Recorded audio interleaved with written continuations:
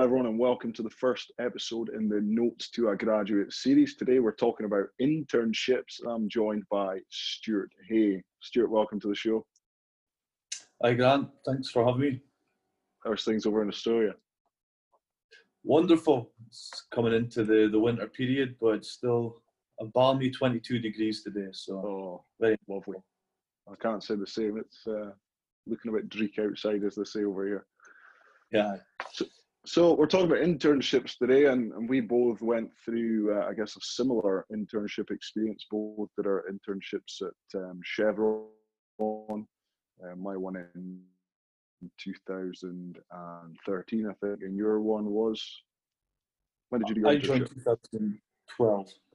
So your internship was 2011? No, I started the internship 2011, yeah. Yeah, okay. And so what year in uni were you when you did that internship? Did you go end of your fourth year? Yeah, so from memory, it was between years 4 and 5. Yeah. Yeah, so you were the same as me. Did it end of fourth year, went back to uni for a year, finished That's that, right. and then joined the company. So just give us, I guess, we're talking about internships. I think, as prospective graduates or people looking for internships, the kind of things insights they might find useful. I think that's kind of where we should focus on today. So just what would be your bits of advice for interns? Yeah, absolutely. I think I had mixed feelings when I went about approaching an internship, because you can understand how a student works hard for the months of the year that they're studying, and it's very much when it comes to summer, that's seen as an opportunity to relax and enjoy themselves and go and maybe get a part-time job that will cover the costs of enjoying that summer. So I was hard pressed to actually go out and actively find an internship that would be linked in some way or another to future employment. And luckily enough, I had members of my family who more or less pushed me down that road.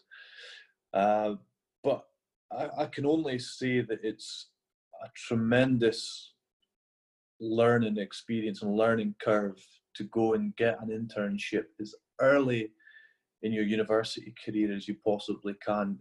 We waited until very mature and final years of university before looking for that internship.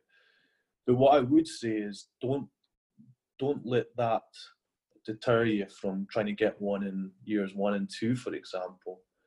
I think that should be the driving factor behind your spare time at university, is trying to get a good opportunity to get a good grounding of what different companies do in the service sector side versus the operator side, which is, from a graduate's perspective, if they don't know much about the industry, these are massive. And you're talking specifically there about oil and gas, but I guess any type of internship, I guess it's relevant as well.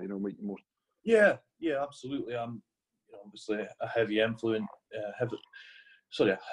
emphasis on oil and gas, but it applies to any industry. The construction industry, for example, as well. It's going out and getting that foundation blocks built really holds you in good stead for future employment and experience. Yeah. For me, I think the 3 biggest benefits are, number 1, there's a good chance that they'll end up employing you when you graduate, which is great as a graduate. Everyone, they like to say that that's not what you're looking for. You're looking for a job. That's what you went to university for. The second point is that you gain some experience of what that type of company does, and you might like it and decide, yeah, that's the kind of career I want to start in. Or it might say, well, I thought that was good, but I worked there for a couple of months and it turns out not to be what I thought it was. And number 3, you get that context as well, that maybe you can call on in your final year of university for help with your studies, or if they don't have any employment opportunities, maybe there's some networking you've done that leads to other opportunities. So definitely, if you're a student, I would definitely recommend trying to get internships, and save your final year for, the end of your final year before you start full-time employment, that, for traveling and taking on those kind of experiences. Maybe you can balance the two. Maybe you can take 2 weeks off at the end of your internship to go and travel and go and enjoy that summer period. Yeah, absolutely. And I think you can strike a good balance there. And if you're fortunate enough to find an internship that pays, because many of them don't actually offer any sort of salary, they maybe cover a basic expense, for example, for traveling. And if you get something that pays, then invariably the internship will stop a couple of weeks short of the new semester, and that's your opportunity to spend some of that hard-earned cash and go and do something that you want to do with your summer. But like we always talk about life being so short and having the opportunity to do everything, and getting that grounding that's so necessary for building your future and getting a flavour for what's out there. You could go for an internship in an industry that you think, that is what I ultimately want to do. And like you quite rightly say, you'll find that this isn't exactly what I had imagined. And it can change your whole direction of your whole life. Yeah. Just by simply doing 6 weeks of an internship. Yeah. So it's highly recommended. So I at Chevron wasn't actually my only internship. I did another couple, but I did one at a consultancy type firm, an oil and gas type consultancy, and I actually just didn't enjoy it. Not because of the people. The people were great. It was a great company, but that type of work just didn't work. Just didn't work for me. Too detailed. Just didn't work for me. And I knew that wasn't the type of industry. But just moving on, there's a bit of a movement online now about working for free. Like everyone's looking in terms of an internship.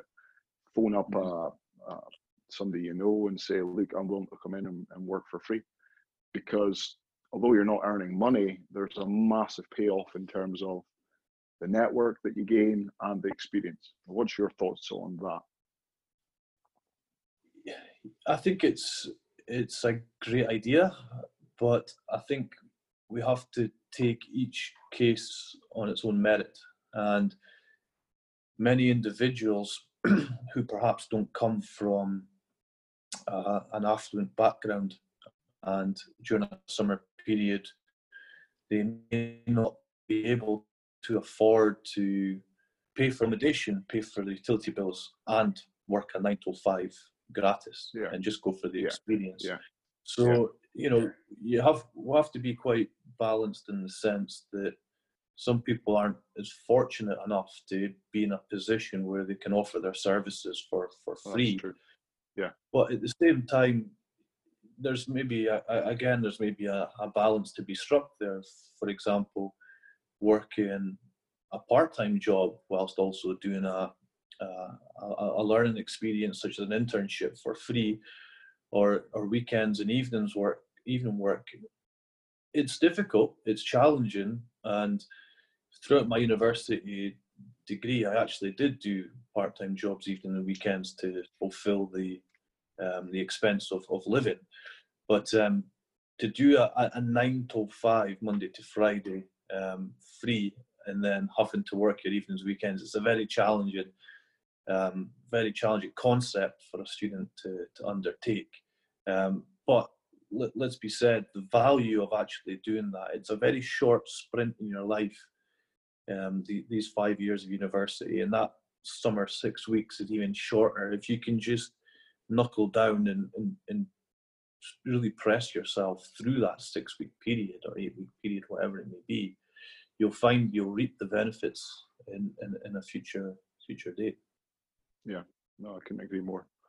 I mean, so I didn't work for free, so I can't say that I've done it and it worked and all that. But I could see the value in it. So I think moving on to the actual intern experience itself, what was your biggest? What kind of the challenges did you face, and if you could pass that information on to a prospective intern now that might help them, what would that be? Do your research before you go for your interview. Do your research. My interview was, I've asked some questions that, in hindsight, looking back now, are very elementary when it comes to the industry, which I didn't really know too much about. And had I known about those facts of the industry, I would have been able to, because there were several, let me just go back a step, there were some people that interviewed me from different departments, and they were all looking for an intern to work with them for that summer period. And so they were asking me questions relative to their discipline, of which I didn't really know too much about. So if I'd been a little bit more well versed in what that was all about, I could have almost kind of been in a better opportunity to select which of the disciplines I could have ultimately been accepted into. But as it happens, I got accepted into a department that was great. Had a really good internship, a really good supervisor to help me throughout that period. But getting more into the internship itself, and what I was looking to achieve, the greatest value I got from it was the people I managed to interface with. I didn't just speak with my supervisor, I spoke with people who were in the supply chain, I spoke to people within the accounts department, HR, and I think that's the single greatest benefit I took from an internship, was interfacing with all these different departments and understanding how the whole business is woven together, rather than just sitting within your silo of your team, which is important, of course, but you're there to learn, right?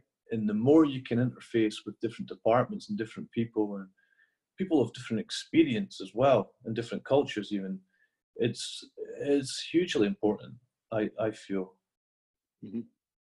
Yeah, I think so. We'll go to the interview process, and for me, I actually failed higher math, complete fail. So at first, I knew, looking at my own CV, that was a weakness, because I just didn't even put maths on there, because I wasn't going to put maths F, and I'm going for an engineering type internship. So I knew it was likely she was going to ask a question on that, and I was going to think, how can I, you have to look at your CV and say, what kind of weaknesses might they pick on, and have some kind of answer for it. So for me, not passing, I remember she says, oh, I noticed maths isn't on your CV. What's happened there? Yeah, exactly. So, but no, so you've got to turn that perceived weakness into a strength. So I had done maths in first and second year at university and got good grades. So that's what I said. That was a weakness of mine. I wasn't very good at it. I took it away, worked on it, and then you can see there's my results there. So know what your weaknesses are. Make sure you've got some kind of answer to it. Don't be left just sitting there. And to my experience with an internship, I think the biggest challenge is you go in there and you want to be, ultimately you want a job at the end of it. So you want to impress, but there's not too much you can do by ways of, your technical insights and knowledge of the industry. You don't have it. So that you don't have that in your locker. Most people don't. It'd be unlikely. But the things that you do have that you can give, that anyone can give, is, communicating well, being nice, being polite, all those kind of things, and showing a good attitude, showing that you want to learn, that you're eager to learn, so a willingness, a passion. Everyone's got that. It doesn't matter what level of experience you have. That's an attitude thing. So everyone's got that. And, showing up on time, the simple things, but do them really well. Don't go in there and try and impress with, all your knowledge, because chances are you don't have it. So just sit there, listen. If you've got something to add it. But listening is a great skill, and I think leaders want to see that you're going to listen. You don't want somebody who's just an intern coming in and talking over you and all that kind of stuff. So just do the simple things really well, and I think you do well in an internship. That was what I found. And, there are other interns there, and it can be quite competitive. You could find that people get quite competitive in that kind of. But I would recommend, certainly I would just take a step back from all of that. Just focus on yourself. Don't get into talking about this person or that person. Just focus on yourself. Do the simple things really well. I don't know if you got anything to add to that. Yeah, I agree, and that really follows into the basic principles of which we'll talk about in employment, and even people of the older generation fail at some of those skills and criteria exactly. that you're speaking about there. So organization as well, little things like that. Yeah, you know, and being organized with your work. Absolutely, and it's the foundational building blocks to a successful career. And you're right, the earlier you can start them and learn them, the better you're actually going to become a more developed, rounded professional within that industry. Yeah. I liked what you said there about listening being a really good quality to have, and it's sometimes overlooked by people. I think from a younger generation that will be in that environment where the internships, they feel like they have to be the loudest one in the room, or their opinion has to be heard. But it's wrong, and we've seen it in the past. Being able to listen, absorb exactly everything that's being said, and create an opinion from what you're hearing is absolute. It can be earth-breaking at times. Watching people do that. I mean, I've seen some great people over the years that are able to do that, and they can nip situations in the bud, and they can focus a team's efforts in a meeting, for example, and they can summarize the meeting so well. And it's just all down to listening and selecting the key points, what everyone has to add to that meeting or to that environment. It's hugely important. I think that's a good note to end this podcast on. So I think the key point is there, you don't need to be loud to be noticed. So we'll end it there. Stuart, thanks again for your time, and we'll look forward to hearing from you again on a future episode. Thank you.